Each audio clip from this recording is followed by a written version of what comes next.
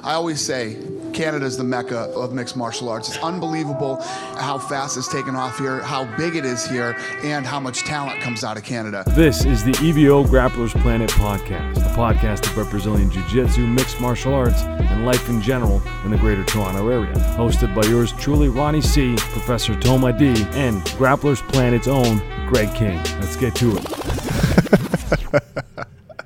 My favorite part of the podcast. I have to, man. I'm sorry. Listen, the reason I did that again, audio, but we always start this off kind of funny, and we're going to keep it that way today, even though I think it might get a little heavy. But did you watch The Bachelor last night? I did. Would I ever miss it? Dude, I am. I'll give you a prediction right now next week. Corinne. I'm going to give you the. She's the best. I'm going to give you the MMA insider dish All on right. this. All right. Corinne and. What's her name? The mixed girl, the brown-looking girl. She looks Indian, but she's not. Yeah, I can't remember her name. Oh, dude. They're feuding. They've been feuding. Right? Those two today. And then I'm going to predict next week, 2-on-1 date, both going home. My wife already said that. Get out of here. No, not both going home, but she said 2-on-1. I don't see it, man. I don't either, man. I don't see it. Now that girl's name is going to bother the shit out of me this entire time. Alex? No, it's something like that, like Kathy or Taylor. Taylor, Wow, that's her name. I would have never got that. Dude, you I were got thinking it. Taylor Swift? And No, then I remind you wasn't. of that Taylor. yesterday. I don't see it happening between them, man. And I was sitting there watching with my wife, and I was just laughing. And when they had the preview go on, it's crazy. You know what's crazier, too, is he's got some pretty good girls there. The amount of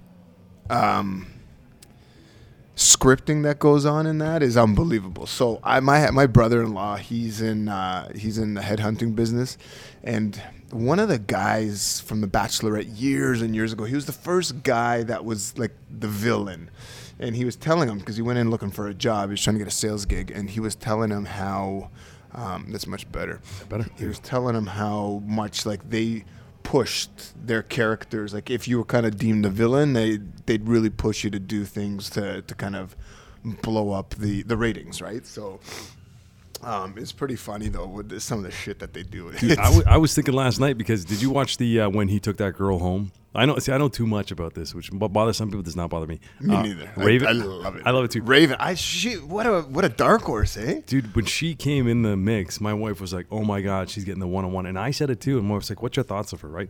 And I was like, "You know what? She seems like a cool chick. Like she seems nice enough."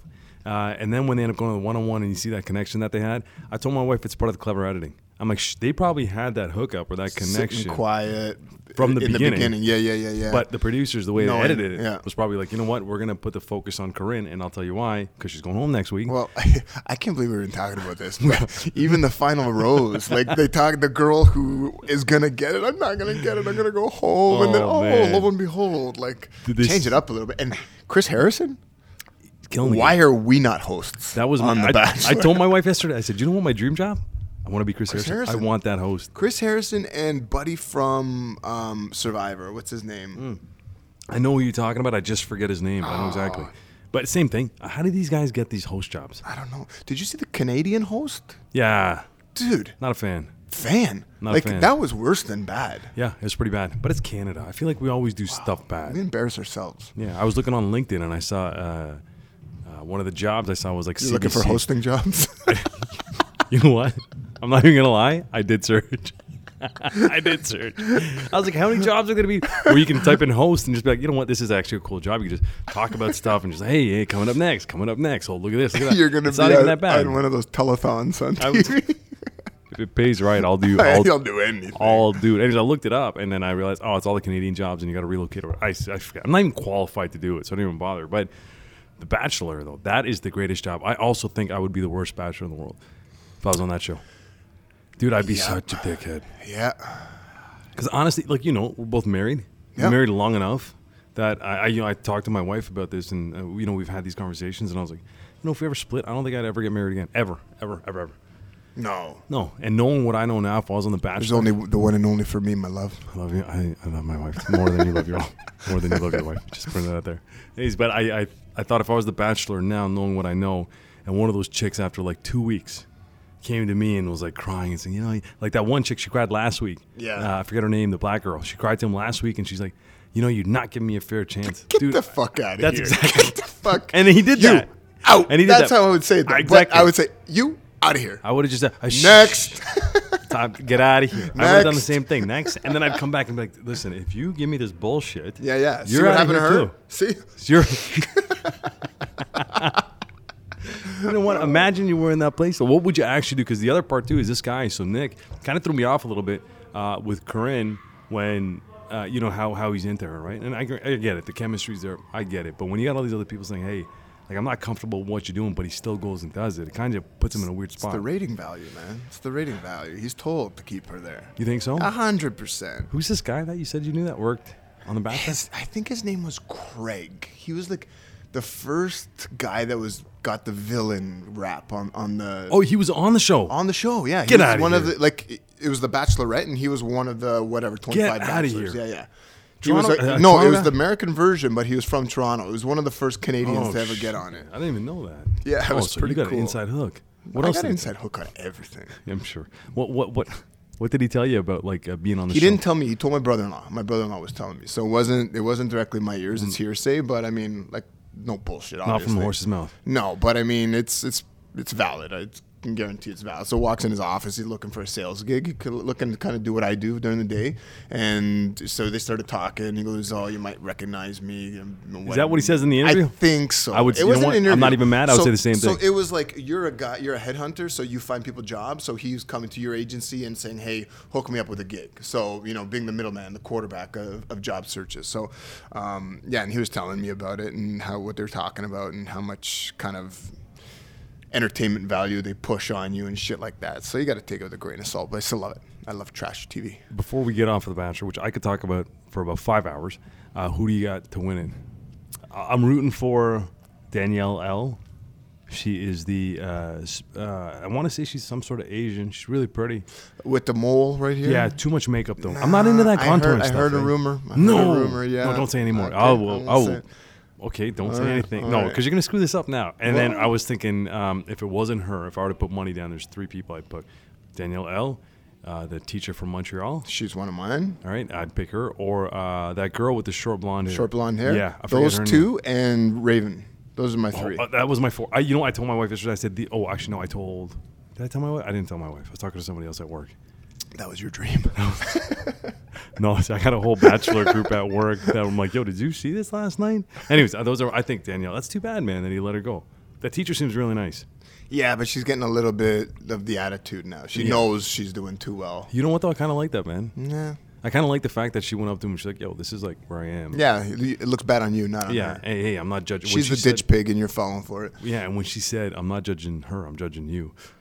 Whew. That went deep with you, eh? Dude, I was like, holy shit. How do you answer? He knew he was wrong, right? Or not wrong. He started but- quivering with that, that speech impediment thing Yeah. that he's got going on. Hey, it's crazy, man, but I'll still stay.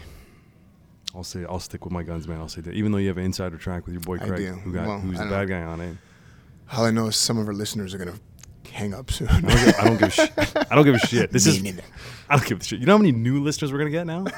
You ever think about that? The female clientele. Do you ever think about that? I'm All the telling you. Bachelor fans. I'm gonna hashtag the shit out of this. We're gonna get some of the Bachelor fans, man. Agreed. So what's going on with you, man? What's new? Crazy busy. Just it, man. The holidays are over now, and trying to, the gym's starting to really boom. Work's crazy busy. A lot of travel coming up. Just doing my shit, man. Same old, man. Did you see today? I saw some sort of list where it was Rafael Lovato, I guess. No, Buchecha. against- Buchecha Lovato, yeah. Is Yeah. that, that's Super straight up fight. It's going to be jiu-jitsu? Abu Dhabi super fight. Who do you think is going to take that? Oh man, I don't know. I'll take Buchecha every day of the week over anybody. Buchecha's a big boy. But So is- Lovato is hot, man. He is hot. He's doing better now in his 30s than he did in his 20s. Do you think all his MMA training is going to be the difference when you have now a guy who's a pure specialist? Like we were talking about before, John Jones and Dylan Dinas, right? Who would win in that? It's kind of the same thing. Well, different, but because Rafael Lovato is such a legit black belt competitor. I don't think. How do I say this without offending anybody? I don't think that MMA jits on top of the level that those two have would up their game. That's what I'm saying. That's why I think their game caters to MMA when they transfer to MMA, but the level of those two is It's different. it's beyond it's beyond MMA jits because it's different with striking, and we know that, right? But when you start getting into the movement and athleticism of two big dudes like that, like tall, strong, lanky, like they're just, it's going to be, I'm looking forward to that. I haven't looked forward to a super match like that in a long time. I was the same. I see all these ones coming up, and I cannot keep track of who's who anymore in jiu-jitsu. Like, I know the guys, but I don't know all the guys, but I saw this one on the way down here. I saw it today, And my eyes I was lit like, up. what? My And eyes that's something lit up. I'll actually go out of my way to watch. I think that's the only thing. So man. what do you think the purse tag, the money tag to that fight in terms of a payout is? In Abu Dhabi? In Abu Dhabi. That's the variable that I'm asking. I'll say 20,000. No, 50,000 a piece. Yep. Yeah. 50,000 a piece, and then winner's probably I gonna get wouldn't like a put 20, anything past 25,000. them. I wouldn't put a $250,000 past them, and I wouldn't put $20K past them. You know what I mean? Those sheiks, they're nuts, man. When they love something, the amount of money they'll invest into it. Dude, I heard a rumor that Sheik, who runs Abu Dhabi, whoever that guy is, I don't even know his name, but I heard a rumor when he brings those guys down there, he's paying them $20,000-$30,000 a week. Yep. Just to come and train with him on his yacht. Or can you imagine having that type of money? And I was talking to one of our students, Abdul. He's from out that way, and he was saying too. We were talking about, I was joking around saying, "Hey, let's go do a tour." He goes, "Because there's not a whole whack of them. There is in Abu Dhabi proper, but outskirts, there isn't a whole lot of instruction. I don't know how valid that is." He goes, "But these guys are paying these people like $5-6 grand a week to come to a seminar and dude, stuff." For you, if you didn't have a family or all that stuff, dude, why? In a heartbeat. Because even Albert Chang was saying in China, there's not a lot of black belts yet, No. which is surprising, I guess. And he says, in that place, it's kind of a free market, man. Free market, and there's money galore. You know what? I don't know. Like, is there actually money galore? Well, out there, yeah. Here, it's tough. Here it's tough. It's, it's becoming so. It's 20 years behind Brazil. Yeah. 10 to 20 years behind Brazil. And what I mean by that is the sport's been, I'll call it mainstream here for, I'd say, 10 years now. Maybe not even. And growing rapidly every year, well into the double digits every year in terms of growth. But like when you go to Brazil, or you talk to someone who's gone for a BJJ kind of travel session, whatever you want to call it. I haven't been personally, but they say there's every 5 doors there's a BJJ gym and there's 30 black belts on the mat. It's just common, right? It's like us going into a hockey rink, and my oldest son plays hockey every Saturday, Sunday. I walk into the rink, it's just team after team after team of people playing hockey, right? Because the demand's there. It's become mainstream, and that's what it is in Brazil. But to your point, it's different here because, hey man, I talk about it all the time on the podcast. But when I started training, there was blue belts teaching at the highest level. That was the highest level. And that's, it was a handful of them across the country, where now you can go every square 10 kilometers and you can almost guarantee a black belt. So it's growing at a rapid rate, which is great. But I mean, the economy doesn't allow us to do that here. It's different. Somewhere like China, or even where Abu Dhabi, the money's flying like it's going out of style. It's stupid money. It's so crazy. It's stupid money. But you go to somewhere like China, there's so much poverty, but there's, it's that whole USA on steroids. There's no more of that blue collar almost. It's become either you're poverty or you've got more money than you know what to do with, right? Yeah, so there's no middle class in places like that, man, which is crazy. Low income. Is this like, I don't even know, BJJ in Brazil? I'm assuming it's just like a Tim Hortons here. 100%. Have you been? No, you've never I haven't been. Brazil. No. Is that part of the future plans for you? Oh, for sure. I've got to go there. You know what? I'd like to way go too, overdue. man. I think Way I'd like to, overdue. but it's a crazy place. It is a crazy place. I remember for years and years, everyone knows I was under Master Silvio Bering, and we still stay in touch. And he's a great guy, and I love him to death. I think the world of him. But I remember him telling me, and it was funny. We used to call each other Muyo. That was our name for each other. It's a Croatian nickname, but what does that mean? It's kind of like degenerate, kind of like Yeah. We have the same thing. He's like, come to Sao Paulo, Porto Alegre, wherever, and he goes, but you got to let me know when you're coming because I got to meet you at the airport. It goes, especially you, blue eyes, light skin. He goes, you're done. They're gonna take everything. From you. It doesn't matter what you know. I'm on nothing there, right? Yeah. And even if you are, it's like going to prison. It's like, who cares what you know on one guy? It's it's a different ball game, right?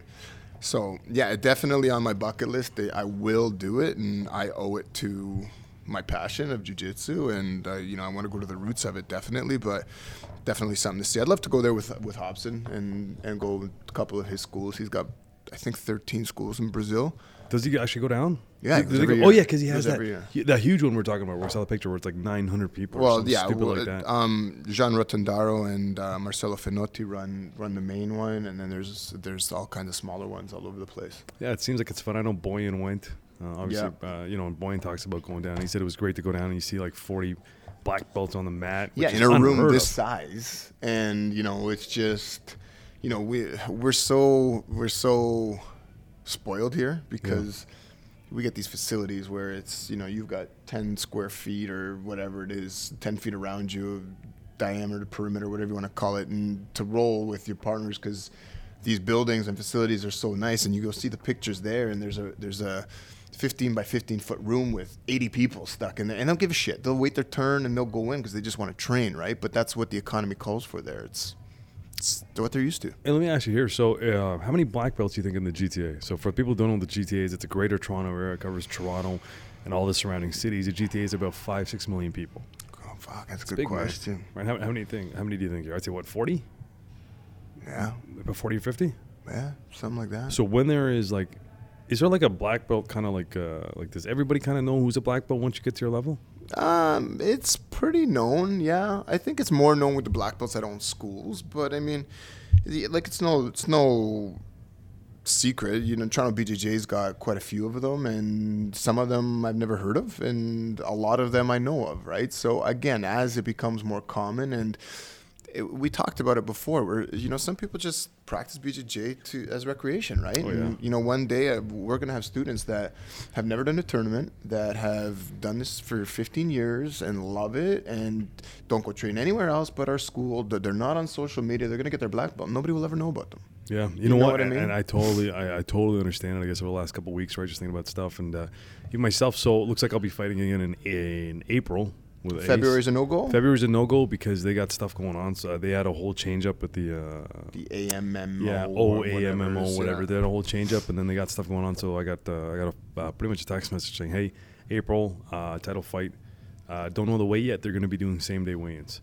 So it gives me plenty of times. I'm walking around at 201 pounds now. Granted, I'm not a solid 201. Yeah. But it's not that. I'm not too worried about it. It's just tough, honestly, right now because we've been off for so long. And the holidays, dude, everything, life. Life. And I get up really early in the morning. I get up at 4 a.m. and I'm at the house by 4:10 in the morning. And then I get home, whatever time, depending. And then by the time 10 I get minutes home, to get ready. Yeah. What if you got to shit? Company time. I totally understand that. Understand it. Yeah, so I just get up, I have my stuff ready, I go out the door and take off, and then on the way in I'll grab a coffee, sit down, and then figure out. But you know what I like about that, man? You're done. Dude, I am super productive. I am ridiculously productive between 5 a.m. and 9 a.m. And when are you done? 1 p.m. on the books, but give or take.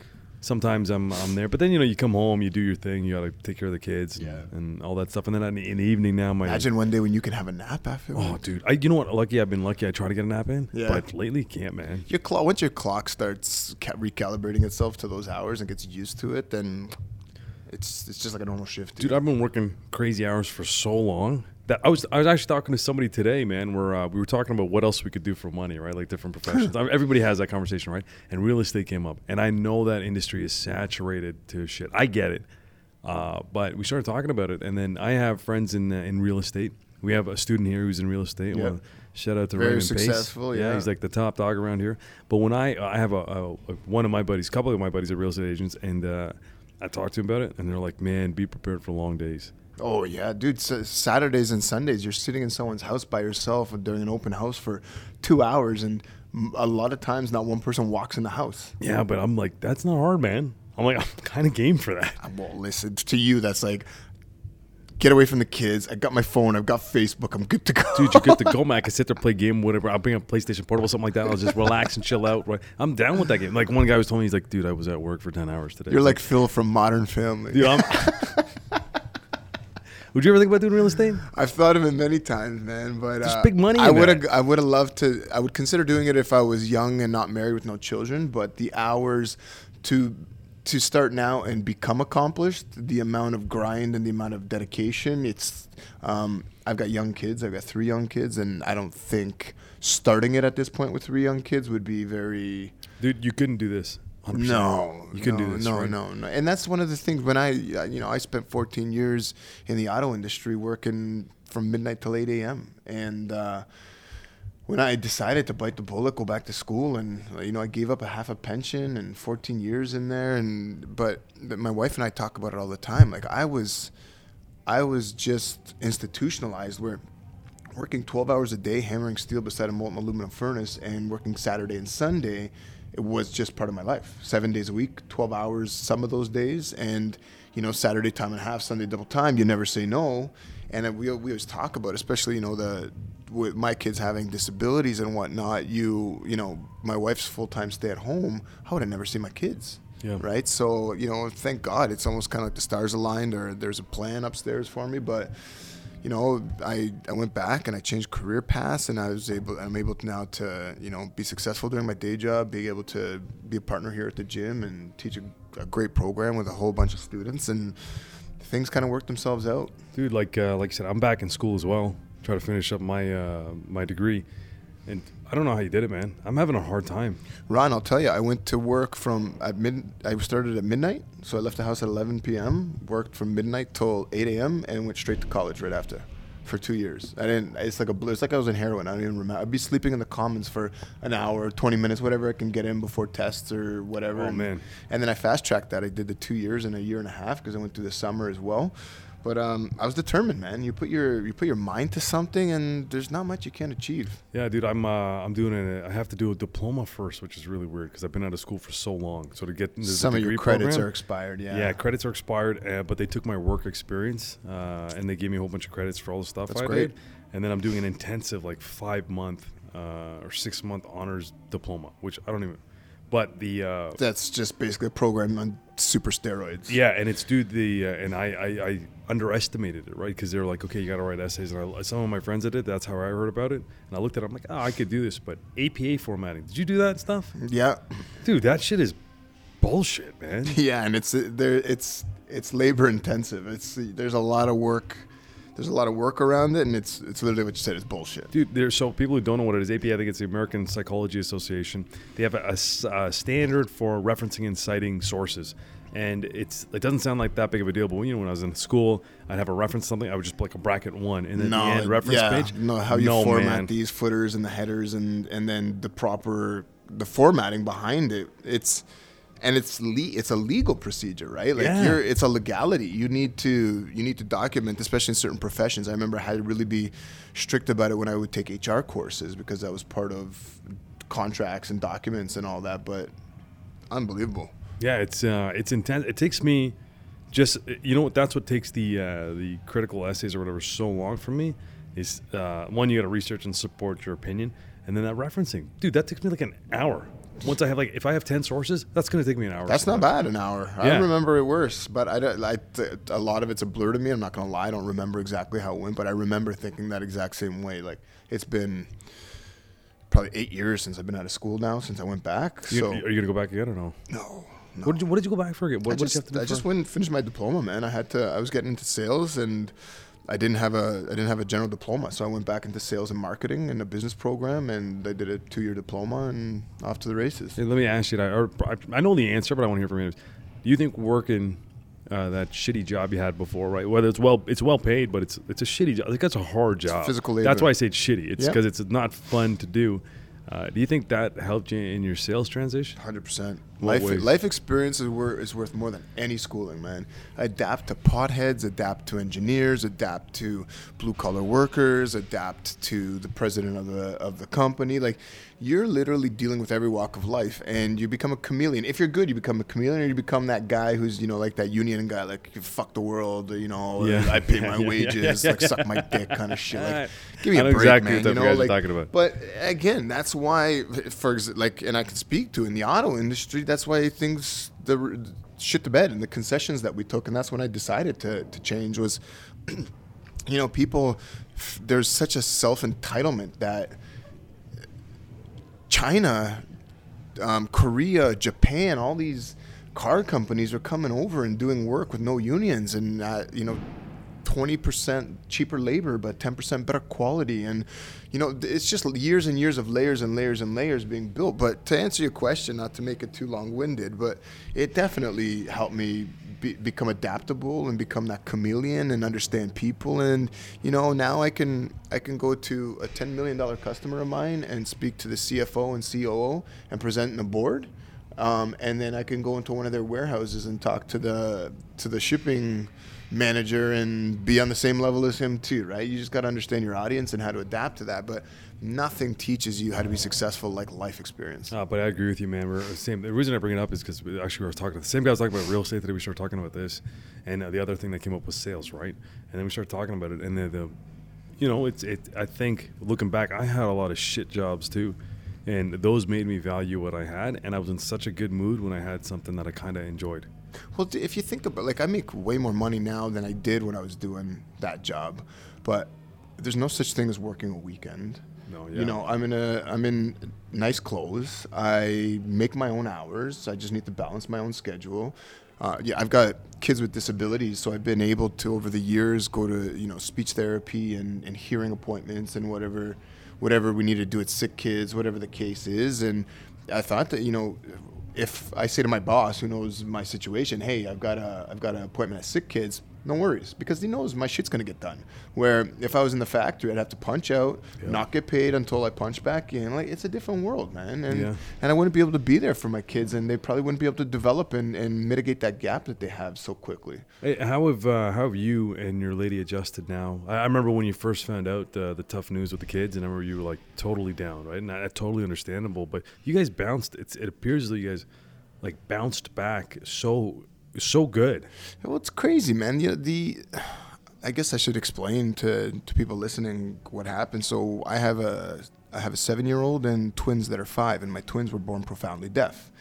So we figured this out, probably call it around 9 months, and then we started the process of seeing if they were candidates for cochlear implants. And knock on wood, God bless modern medicine, when they were just over 2 years old, they were implanted and activated the month following. So this week, what's the date today? This week is 1 year or 3 years since they've been implanted, and next month, this week, will be 3 years since they've been activated. So they're 5 years old. They've been hearing for 3 years. They've been doing speech therapy. My wife's been home full time, working on that with them, and we've been going part of the Aaron Oak Intake program and all that, and we've been doing all that crazy stuff. And it does change your life. It puts things in perspective, and it makes you prioritize and realize the stupidity, like the Bachelorette. It's not stupid. It's not stupid. It doesn't matter. That shit doesn't matter, man. It's you bounce back, and to your point, it's what the kids see and how positive and optimistic you are, and how hard you work for them so that they can live a normal life, and they will. And doctors, they already speak fluently, and they're bridging that gap, and they say another 2-3 years you'll never know they were ever deaf. Unbelievable. Which is unbelievable. It's fucking unbelievable. But it's crazy, man. My wife, before we had kids, worked with special needs children for toddlers for the government. And I was telling you this before. I'm out of all the people for this to happen to, yeah. I'm not that it happened to you for that reason, but what better parent could you ask for? Yeah, and I mean, it's been a journey, man. It's been a journey, but it has done nothing but it made us appreciate things that we probably would have taken for granted before, and it puts the things that matter in perspective. Yeah, buddy, and I think that's that's life, right? I think you go through ups and downs, but if there's one, it's again. So I had a friend that committed suicide last week, right? Condolences. Yeah, my best friend growing up commit suicide under horrible circumstances, probably the worst circumstances you could think of. So he even though he's the victim, he's not the victim in this, right? Yeah. But as part of that, I totally separated myself from this guy for 10 years, right? 10 plus years. And I didn't know what he was into or anything like that. I wouldn't even be able to predict it. But I'd separated it. And then ever since I've been with my wife, now we've been together about 13, 14 years, She's never met that side of my friends, right? Yeah. And I mean, I shoot the text message with him once in a while. Yeah, just, yeah. You know, people, not him per se, but we'd Those spoke over the circles. last 10 years. But you always check in, right? Or you see people downtown, you're like, hey man, how are you? How's everybody doing? Blah blah. But then when I found out he committed suicide, I actually found out from a friend, and then I got hit up a lot by a lot of people, and there was two types of people. There was ones that I actually missed, and they were like good people, good hearts, you know, and just nice people. And then there were ones where I'm like, you're a piece of shit. You know, you're a piece of shit. Where I had one dummy reach out to me, knowing my relationship with the guy, and the first thing he says on the phone isn't like, "Hey man, how you doing? I'm sorry to hear." He goes, "Hey, what do you know?" And it's like, go fuck yourself, man. Yeah, that's petty, man. Yeah, well, what are you doing? But the whole thing over the last couple of days, I was just thinking about, you know, I can pinpoint kind of where stuff went bad for him. I guess, like looking back, growing up, and you see the little things, you see the little dips. And then when I compared it to, unfortunately, I'm not new to suicide. A lot of it because of my work and all that stuff. So you see all that stuff. But when I started thinking about it, it's the first time it's happened to me in my immediate like circle. Yeah, tight. Yeah, like tight, where I knew, you know, everything about the guy, and like for the most part. But I started looking back at it, and everybody that I've dealt with that's committed suicide, for the most part, if it wasn't some sort of mental illness, they all lacked some sort of love and affection and feeling of belonging. Right, that's kind of It's a coping mechanism. It is. It's wild. Yeah. Right. It's that. I think we talk about basic human needs. It's food, shelter, clothing, water. You know what else is in there, man? I think it's love and belonging. Yeah, I don't even know how to explain it, man. Like I was saying to you earlier when we were chatting, like God knows I was an animal when I was in my 20s. Like I could have been dead 10 times over. Nobody would be surprised. But it's weird to me how, you know, I never wanted to take a wife and children into that life, and you grow out of it, right? Where you say, okay, this, you know, it's time to grow up, and you clean yourself up and you become a man. And you know, I'll always say to people, hey, I needed to do the things I did to become the person I am today. 100%. But there's so many people that I was doing those things with back in the day that they're still doing them, and I'm like, I feel sorry for them, but I also know it's a sickness. Yeah. They can't separate themselves. They cannot. And it starts, you know, you start to peel back the layers, and you think, you're like, shit, man, like that could have very easily been me, you know. And you know, you get 3 beautiful kids that you probably never would have known or would never have existed, or you know, you become that deadbeat dirtbag father, whatever the case is, right? Life's fucked up, dude. It is, man. There's people go through a lot of shit, and in your line of work, I'm sure you've seen way more than me, but there's every walk of life out there. Buddy, I start feeling bad for people, and because I think there's three sicknesses that we actually treat the person like they did something wrong. One of them is depression. Yeah. The other one is mental illness, and then the third one is an addiction. And I think whenever I'll add in a fourth one, suicide. Yeah. Well, Right. that's too late. It's too late, Yeah. but a part of you blames them to say how How selfish greedy are and- you? yeah. Oh, I can't believe you know all this stuff. But if you were for a minute think, like when I think about that guy that killed himself, I think what were you thinking in those last 30 seconds before you decide this is what I'm gonna do? Yeah. Well, his situation was different, Very. very different. But you know, it takes somebody, and nobody in particular. But then you even think of what would someone like that, who didn't have or didn't do the things that he did in particular. But let's call it the average person who commits suicide because of mental illness or depression or whatever the case is. Like, you feel like, what's some of the shit that you had to live with for the last year? Like, in your head at night, not sleeping and fucking paranoia or whatever the case is, you know. We can't fathom it, and we never will, hopefully. Yeah, hopefully. But you're right, man. We take it for granted, and we don't respect the uncontrollables that are involved. Yeah, and even this guy, so he didn't he didn't commit suicide. He's not remembered as a hero by any means, but the amount of people that I've spoken to since he died or killed himself, nobody expected it to be the way it was, and everybody remembered him for who he was, like as a kid growing up, not who he became. And the funeral is tomorrow, and I'm still 50-50 if I can end up going or not, because part of me wants to go for the guy I knew, but at the same time, the guy he became is not something I want to be associated with. Yeah, I got no opinion on that, man, because that's to each their own. Yeah, that's very situational. It's subjective, and it's wild. But I feel for you having to make that decision. Like right there is just psychologically draining on its own. It is, it man. Probably fucking fucks with your head all day long. Today it did. Today it put me in a bummer mood. And I could tell, man. I've been talking to you over the last couple of days, and I'm always the guy give your space, just let you know that I'm there, and if you want to chat, I appreciate let's chat. But I mean, at the end of the day, I also know that you need to let your head fucking do what it's going to do to you and just let the time pass, right? Yeah, so everything's with time, but I appreciate you reaching out, man. It means a lot to me, especially all the people who did, man. And, I tried doing the same for other people that needed it more than me. There were a little bit more, but, life is fucked up, man. When it comes down to stuff like that. But again, it goes back to what do you, even other guys I know that have attempted suicide. I know a few of those guys, and each of them regret doing it. Do you think they truly attempted it, or was it a cry for help? Cry for help. Well, it's 50-50. One guy in particular, it was a cry for help. He has multiple cries for help. Great guy. He's going through a bit of a crisis. I think he's got a sexual orientation issue. Like, he doesn't want to come out of the closet. Mm-hmm. But we've told him, like, the guys in his social circle said, listen, man, like, dude, it does not matter to us. Like, I have gay friends. It does. Yeah, go nuts. None of us. Fill your boots, man. Yeah, but he won't. Yeah. And then I heard through somebody else he's starting to. So he's got kind of those issues. And he didn't. Again, same thing when I look at him.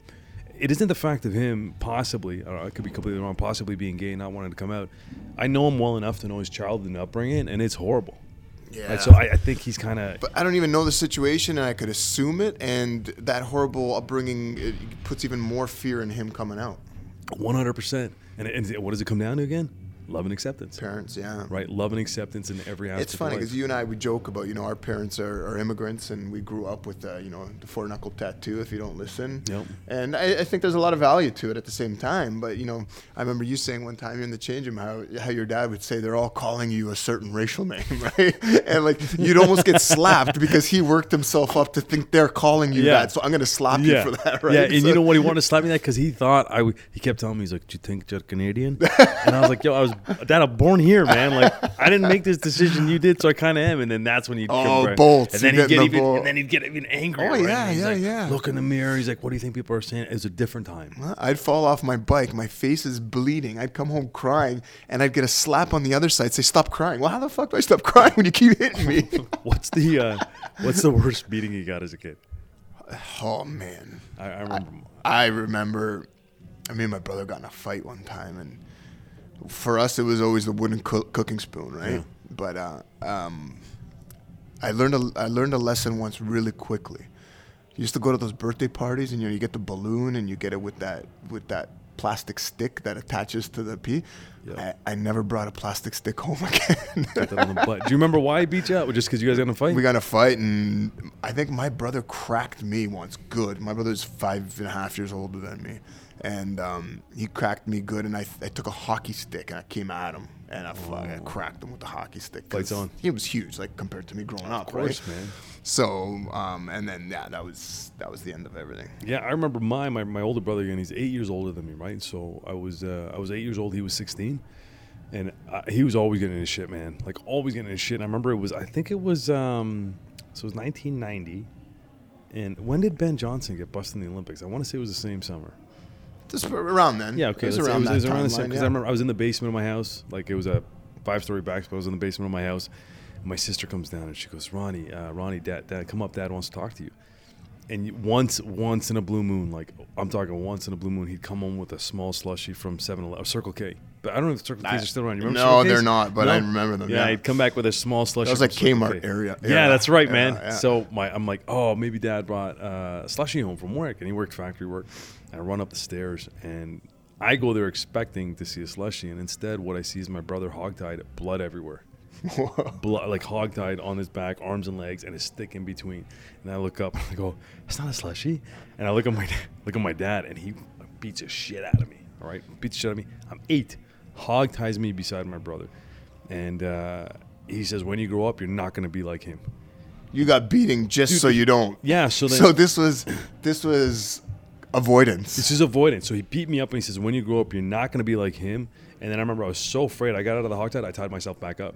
And then afterwards, I found out my brother had gone to Wonderland and stole a baseball hat. And he got caught. and security called my dad, and my dad was like, no, man. Growing up, that was not an option, man. You cannot. If the school calls, authorities call, you're fucked. You're done, man. School calls, or you come home in a police car, you're leaving in an ambulance. Yeah. And that was the worst beating I had. I got it once for that too. We used to live close to White Oaks High School in Oakville, and there's a convenience store right in front of it. So there's a path beside the convenience store to the high school where there's a pool, Olympic-sized pool. So all summer we're swimming there, right? We always go swimming. And when you're kids, like my dad used to send me to that store with a note to go buy him smokes, and it's different. Oh, then, I remember going in front of the beer store. And my dad gave me $20. Yeah, and I was like 8 and 10 years old. No buying worries, 2 for. no worries. But I remember I had my bag with my towel and my flippers. I love bringing flippers to the pool, and I'd stop at the general store, and I thought I was smarter than everybody, and I took a Tootsie Roll and I put it in the flipper, and I got caught. And they knew my dad. They called my dad because they knew him. He'd go buy cigarettes there every day, right? And the beating I fucking got for that when I got home. Was that the first thing you stole? First time I remember, yeah. First time I got caught for sure. First time I don't ever remember before that because I was pretty young. But oh shit, dude! I remember the first thing I stole was from some Indian grocery store in Malton. Shocking! It was a roti. Actually, it was in Brampton. It's for Indian people. Don't know, the Munda Market is what it was called, and it was on the 2nd floor, I think. And I remember stealing I don't even remember why. I think it was in grade 1. 2nd floor? Yeah. Was there sign like leaning in the window? Dude, remember when I told you I used to do taekwondo when I pissed my pants? Yeah. Jung Park taekwondo? Yeah, Dude, Park. Mud Market was on top of Jung Park from what I remember. So I'd have to You guys had the Walmart Home Depot concept down before they even knew what was going on. One-stop shop. Bottom of the Shoppers Drug or bottom of one the grocery. plaza, you get your dress done, you get your groceries, you go to martial arts, and you can get your bike fixed. You're done. And there was a driving school. Yes, So everything was mixed. But I remember I went in there and I grabbed a small pack of gum and I put them on. It was just, I just wanted to see what would happen, right? And I did, and I got away with it, dude. And I didn't steal. Oh, I can't say I didn't steal after that, but I was a kid, right? And I remember coming back in the car and just the adrenaline rush, and I felt so guilty. I think I cried myself to sleep. Really? For a couple of days, dude. I don't even think I ate the gum. I think I threw it in the garbage. Wow. I don't even know why I did it, man. While looking back, I just think I want to see what it is. But I did that when I was in grade 1. My kids are about that age, and I can't even imagine them having that thought process now. I don't think they do. I remember we're getting so off topic here. I remember my buddy. Remember Wolco? Yeah. So we go to Wolco, right? We're kids, and it's winter, and Christ, I don't know how old. I don't know why he would have. It was razor blades, so I don't know why. But we were kids. How old is your brother? No, this is my buddy, my Portuguese buddy. Yeah. So we go to a Wolco with his mom, and we go to the register. We go out. We get outside of the store. And he puts his hand in her hoodie of her winter jacket and pulls out this pack of razor blades. He threw it in his mouth. He put it in the back of her hoodie, her jacket hood. So if someone gets busted, it's her. Why? What an idiot. Ate to his mom. Oh, the beating he got after that. Oh, my goodness. Not by her, but when we got home. It was the Portuguese dad worked concrete for like 15 hours during the day, you know what I mean? And do you still talk to this guy? Oh, he's one of my best friends, man. Oh, that's an amazing story, man. It is an amazing he story. Throws shit in his mom's hood and lets her take the rap. Pretty genius. How old were you guys where this guy needed razor blades? That's what I can't put together right now. Why he would have taken, maybe it was for his brother or something. He had older brothers. Did you ever go to Honest Ed's as a kid? Yeah. Dude, we used to go all the time, man. That's Honest Ed's, just because we're talking about this shit. Byway. It's reminding me of this. Byway Bargain Herald's. Byway? There's still a Bargain Herald's. Did you know that? No. Yeah, it's in, I want to say Queen Street West. There's a Bargain Herald's somewhere along there, more along the Jameson side. Wow. Anyways, I remember Honest Ed's. I got such a shitty memory. Not shitty. It's a good one, but it's also the time I realized Santa wasn't real. So believe it or not, even as any kid, we did celebrate Christmas. Wow. Not for the same reasons. Your dad wasn't such a prick. No, my dad, he was an asshole growing up. Yeah.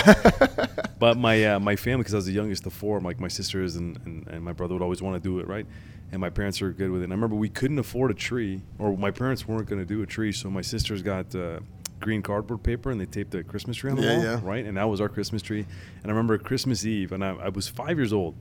I remember Christmas Eve, we go to Honest Ed's. We're waiting in the line. We eventually get in there because it was cheap, right? And my parents wanted to get us gifts, quote unquote. Of course. And I remember walking. I saw this bucket of Lego. It was a red bucket. But really, they waited like 4 months till your underwear was shredding apart. Dude, I still do that. I still do that. I have underwear that's ripped to shit. My wife's like, "You're gonna throw it away?" I'm like, "No, it still works." So anyways, we get in there, Honest Ed's, and I see this bucket of Lego, and I look at my mom, and I'm like, "Mom, I really want it." Like, when a 5-year-old cries for shit. And then I see her just like tell me to like get lost. And I'm watching her and she picks it up and I watch her buy it. I'm right beside her. She buys it. We go home and then we're like go to clean up. And then we come down and on Christmas Eve in my house, we'd have a real fireplace. So we'd light the fire and we'd stay up till midnight. Those are bomb. Dude, they're the best. If I ever, have enough money where I can buy a custom home. Oh, that smell of man, so good. Dude, I use a coal barbecue now. Reminds me of that. Oh, and it tastes so much better. Dude, so let me get back to so before. So we stay up midnight on Christmas Eve, and then at midnight we open all the presents. Yeah. And we have like TV on. It was like City TV or City Pulse, whatever the hell it was. And we open all the presents, and I remember under our cardboard Christmas tree was a Lego box wrapped up. Right, and I could read at this point, and my mom goes, "Look what Santa brought you! Look what Santa brought you!" And I read the card, and it says like "To Ronnie from Santa," and I had to pretend like, "Oh!" And it was, dude, I just seen this box like 3 hours ago. I just pointed it to my mom. We came home, she did it up, and I was like, "That's the day I realized like, oh shit, this isn't real." I don't know why I remember that out of everything else. That's how you got discovered? Yeah, how did you get discovered? My brother's 6 years older than me. He told you? Yeah, dude, I was that How old kid. were you? Oh, I don't even fucking know. I was younger than I should have been. I got everything destroyed by my brother. I was that kid. Ball hockey, minus 30 out.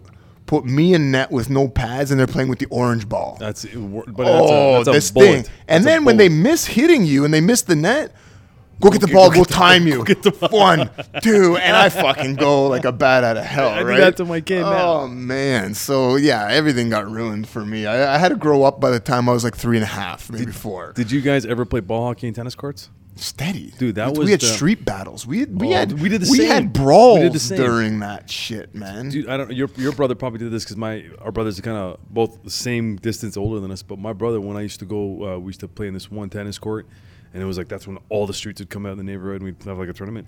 And then he made me fight my best friend all the time. He'd be like, "Who's stronger?" Adrian Jancola. Dude, he made me fight my best friend right across the street because all of his buddies were there. I beat the snot out of this kid. And then a half an hour later, I go knocking on his door to say, "Hey, you want to come out and play?" And he's like, "Cool." Yeah. I did the same thing. Let's go. I fought this same guy. I know Zuffer is his first name, and we ended up getting a fight. I remember he scratched me. That's all I remember. But then I remember we were both crying. And they just continued playing hockey, and then we just went tobogganing. What's the first beating you ever took? Grade 3. Fight? Yeah. Grade 3. Walking home, 2 racist assholes. I was walking home. They called me Packy, and they did that thing where. No, this is before that, right? This is before 9/11.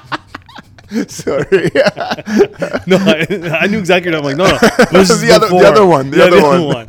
So anyways, I remember leaving, and they're just racist fucking assholes. And I was walking back, and it did one of the things where the guy kneels behind you, and the other guy pushes you. Yeah. And they did that, and I fell in a pile of dog shit. Oh. And then I think it was grade 3 or grade 4. Moral dilemma. Oh, dude. And I walked home, and I was like, I didn't cry. I was just fucking pissed. I got home, and my dad saw me. I think he was outside, and he just looked at me, and he looked at my shirt, and he goes, "Did you win or lose?" I was like, I think I lost. And he's like, "You're more disappointed in that." Didn't realize there's 2 guys that pushed me. Yeah. Grade 3.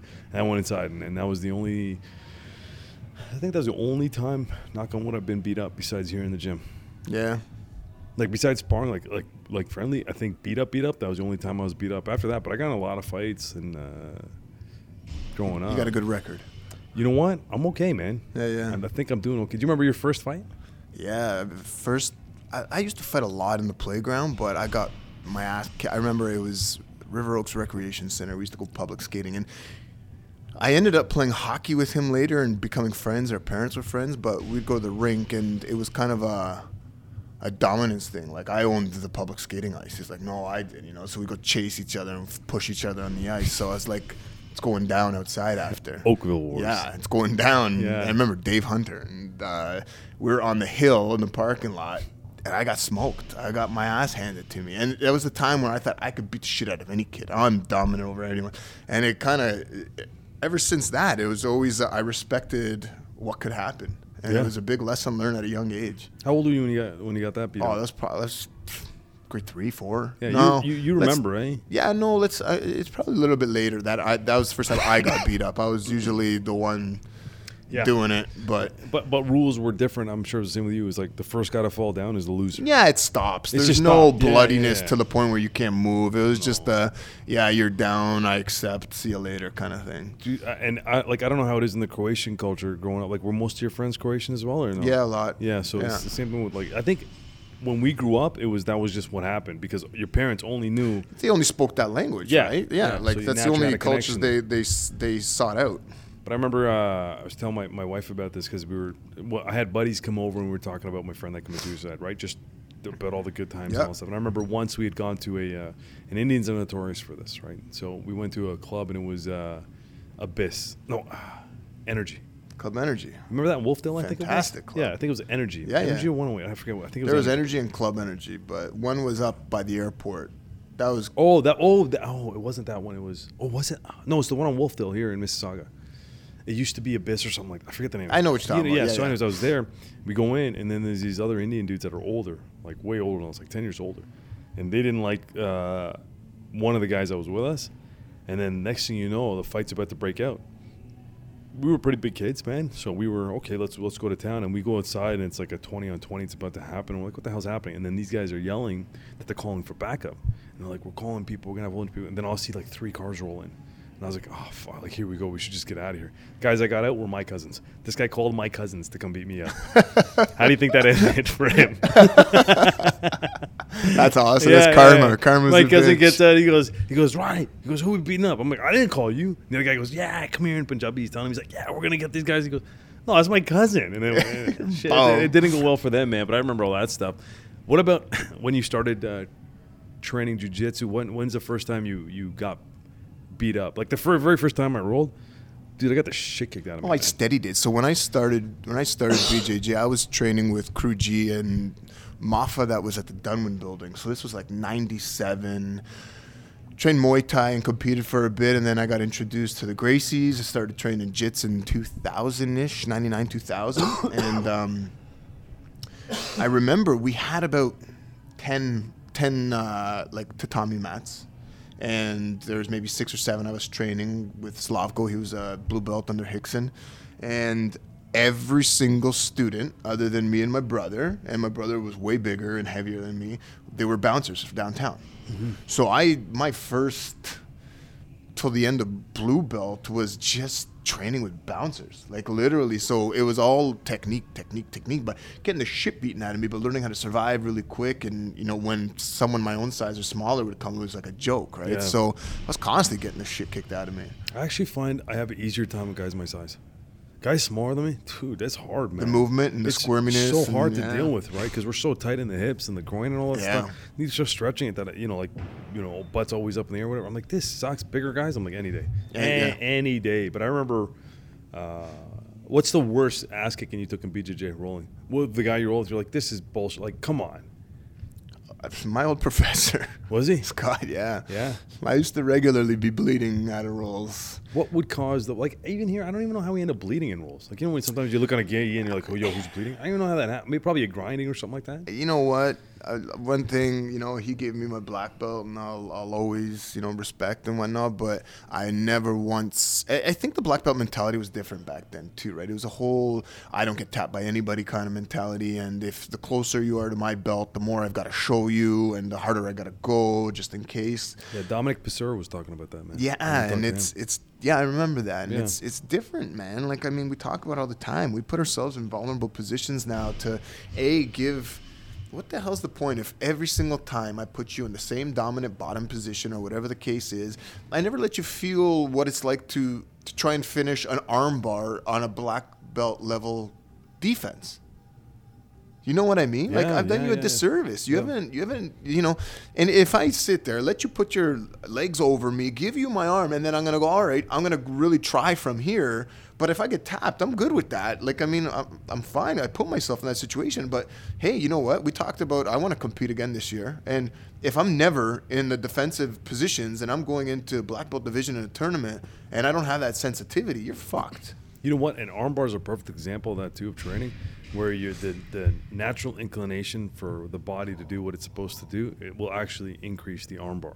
Correct. Because you want to, pull away from it. Correct. And I think that's one of those things. If you don't put yourself in that position at any level, you're gonna like fall to that. Like, 100%. And you need to build the sensitivity to make it instinctive and not thought out, right? It's like, it's kind of limp and change the angles. You don't fight force with force at that point because you're at a disadvantage. You change the angle of your body so the angle of your arm now changes, and it doesn't become a straight arm bar anymore. You know, you can turn your thumb, you can go for the back roll escape, you can go for the leg, whatever the case is. It buys you time and it changes the angle, right? But if you don't drill that over and over and be vulnerable to getting, starting in that position or letting yourself get put in that position, you're not going to build that sensitivity. Dude, and that's such a sensitive thing as well. Even with, like head and arm to finish it, I still have problems with that because it's such a sensitive.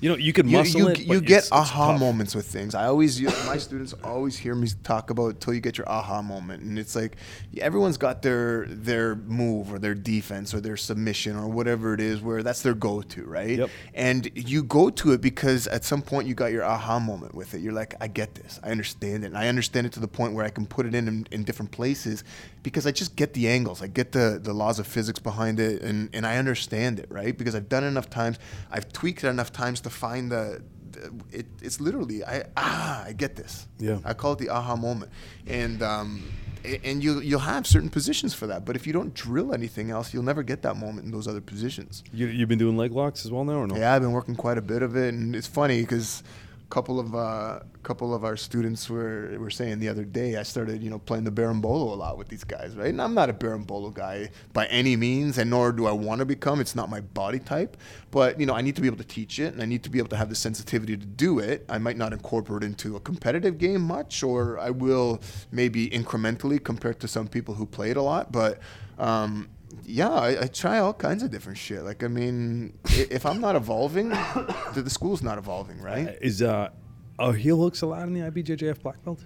No heel hooks, but now they're allowed in like grappling industries and the EBI and a lot of the no-gi tournaments are now heel hooks. So the platform's changing a lot, and the rules are changing a lot, and it's based on the venue. So it's a whole topic. You could talk about it for hours and hours, but now it's not like everybody training for one unified set of rules. You kind of got to know everything to be able to bounce around different tournaments, different rule sets, right? Dude, you got to be like, here's for example, I've been watching stuff the last 2 weeks because now I'm going to start getting back in the gym, and I'm trying to just not really take anything new. I find myself getting the heel hook a lot. Like I can, even if I don't roll I just find it. I just know where it is. Easy. It's so easy to do, and it's like a meathead move, right? You can get it. But I was looking at it, and top mount, guys are getting that heel hook and ankle lock from being the bottom mount position, right? If they're getting the legs over. Dude, I seen a whole bunch of highlights from like kids all the way up to old guys pulling this off. Did you watch the fights on the weekend? Was it this weekend? No, last weekend. Which one? Buddy's mounted. The shit out Ezekiel of the guy. choke. Ezekiel choke. Unbelievable. Gloves on. Unbelievable. Gloves on. It's out cold. And he let him get it. Yeah, he didn't respect it. No, but most people wouldn't respect that, But hey, it just goes to show, like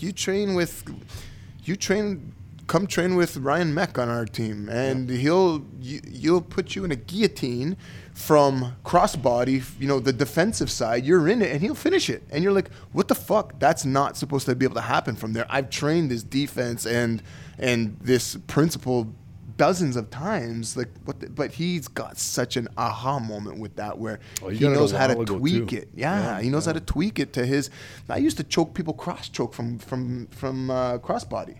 I just chokes and lapels were my thing. I got it from any angle. I would get it. One of my favorite things today is, the Majid. And I love people crossbody or half guard on top of me or even mount, and I just go baseball bat choke. And what is the Majid? He's famous for the baseball bat choke. Oh, is that what it is? Yeah. Okay, yeah. And people, they know, and they shake their head like, I knew you were going for it, and I couldn't stop it. But and there's a no-gi version of it. I've seen it where you it's take a hand cable clinch. grip. Yeah. Dude, It's like a tie clinch. The reason I bring that up is like a Peruvian necktie. Yeah, it is like a necktie. But the thing I was going to mention with that is that Ezekiel choke, I think, opened up a lot of people to say, oh, this shit can work. Because I remember trying to do something like that before, and I was like, I don't even bother. Like, it's different without the gi. Dude, it's the same. It's the same mechanism, subtract what you're gripping. So I showed you my kind of version of inverted north-south choke. I was thinking, sorry, before I cut you off, when that Ezekiel, our first thing I thought of was you when you do this. That's garbage. exactly what I do. I thought that's what he did. Yeah, and I was do like, it no, what he's doing? and I do it no gi. Yeah. But instead of coming in front, I just put the closed fist in the carotid artery and do the same mechanics. It's more of a pain compliance. Like I found when you did it to me, it was more of like, oh, this does not feel good. Just forget it. No, and you will go to sleep. Oh, you will. If you you'll go to sleep. Are you going knuckles in that? Or One side is the same as either a guillotine or a head and arm. So the bicep kind of crick of your arm is cutting off the one side, and as you kind of get the Ezekiel with your far wrist, but you put your fist into the carotid artery, and it closes it all up, man. It's maybe the purest form of closing up those passages. Dude, it's nice though, man. It's quick. It's something that I think is going to start showing up a little bit more. Yeah. You know, so even for that's what I do for Ace. I heard a little birdie told me the person I'm going to be fighting, very good stand-up game. Yeah. I don't know the ground game. I was told I'm better. Strategy. I know the obvious is takedown, right? And don't try to trade. But I think, and I don't mind talking about it because it's amateur. I don't think care. there's a lost art to strikers or ground guys trying to get to the ground, and you're watching the new generation of inverted 50-50 to heel hook kind of Danaher kind of leg lock systems, and things are changing and evolving, man. But I love the Shogun Hua mentality. He comes in, jab, cross, hook, low kick, boom, drop levels. You know what I mean? It's combinations of your hands that don't allow guys get knocked out with. When somebody's a counter striker, they get knocked out because they hit once. They kick once or they hit once. If you ever watch Shogun, he would come in, jab, cross, kick, finish with it. Never giving the person time to be a counter hitter, right? So it's that one, you're going to go in for a kick, your hands drop, and the guy fucking hooks you or crosses you, right? Yeah. I don't think people throw combinations enough. And if you can get your hands good enough to throw a number of combinations to close the distance and not get counterstruck, I think, having a decent wrestling background and then taking it to a jits game, it's a high percentage. What do you think about working off the back there? No?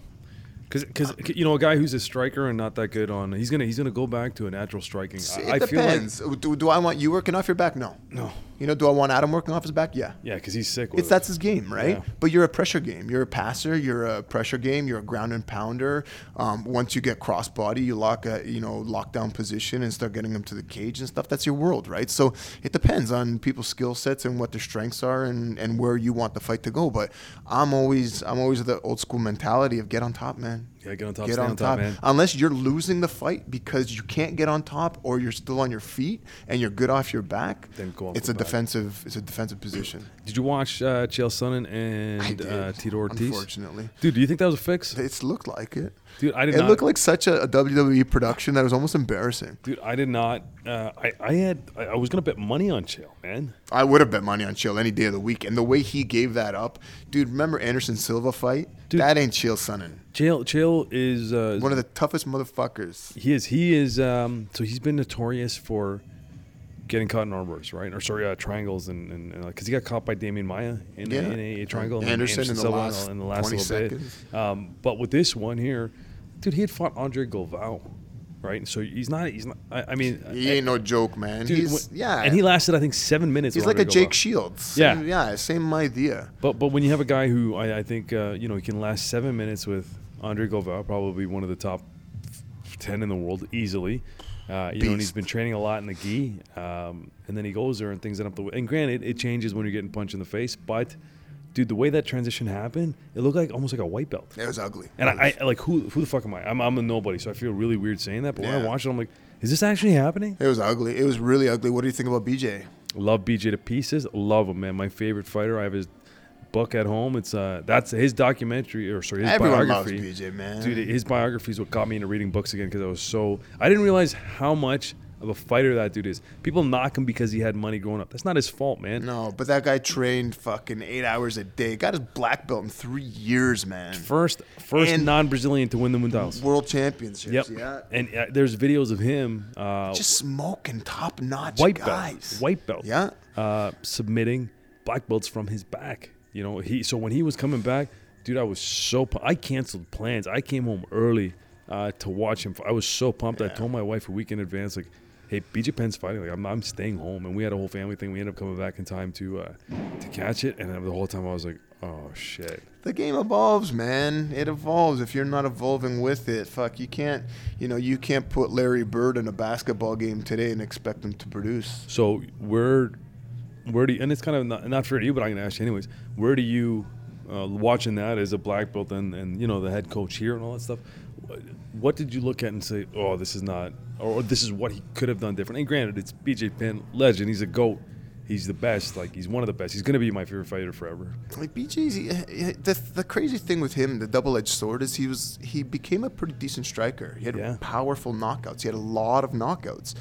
And, you stand toe-to-toe, and the game changes, right? But these kids, man, and you train here, in our school, you got these 22-year-old monsters that are open-minded, willing to learn. They have the work ethic. They have the technology. They have the supplements. They have everything. Scientists. Access to resources, right? There's 3 black belts here. Dude, you can't keep up anymore, man. It's like, does it break my heart watching Dan Henderson lose again? Yeah, I love the guy. He's in his day. Nobody's got more heart than him. But shit, dude, I'm almost 41 years old now, and I have to roll and use the lacrosse ball every night, or I can't sleep because of chronic hip pain, right? So shit happens, man.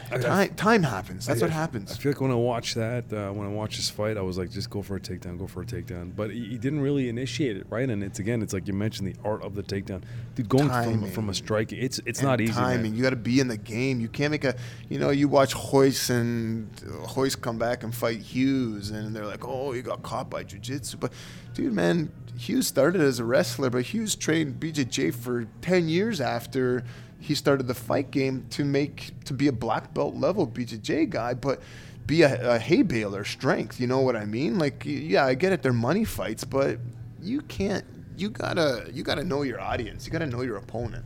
Yeah. The other thing I was gonna mention with that was I find like back in the day, now it's not the case, but I'll say that even the Rashad Evans was probably the last line of MMA fighters to go through it, is their jiu-jitsu was anti-jiu-jitsu. Yeah. Right, and that was causing a problem for jiu-jitsu guys, where these guys knew how to defend the position, maybe look for a sweep, but not really attack, right? So you had that comfort of attacking, knowing that you're just going to defend to go back up striking. Even look at John Jones. Same thing, man. That athleticism. Dude, he got Vitor Belfort in what was it, Americana or Kimura? Dude, but yeah, like, in not a high, well. Vitor's black belt. Vitor's legendary black belt. But again, the game evolves, man. How long was he doing it? This past weekend, you got Kyle Terra fighting, going through the Masters division like butter. And the guy can hang with top-notch adult division any day of the week, right? Like, time changes shit. You watch Cobrinha and these guys there, the generations are changing, and the competition levels are changing too, but these guys who were the best of the best of the best of the best, age catches up, man. And it's not even your physical age. It's just the evolution of the game and things that are happening now. Yeah, it's too bad, man, because I feel it now. I think, this fight in April, regardless of how it goes, might be my last one, man. Yeah. Hopefully I win the title, but just life is catching up, man. And I have no time, man. You did your bucket list. You're not going to the UFC. No. You're almost 40 years old. 35, almost 35. Shut up. But regardless, you know what I mean? You're doing this for fun right now.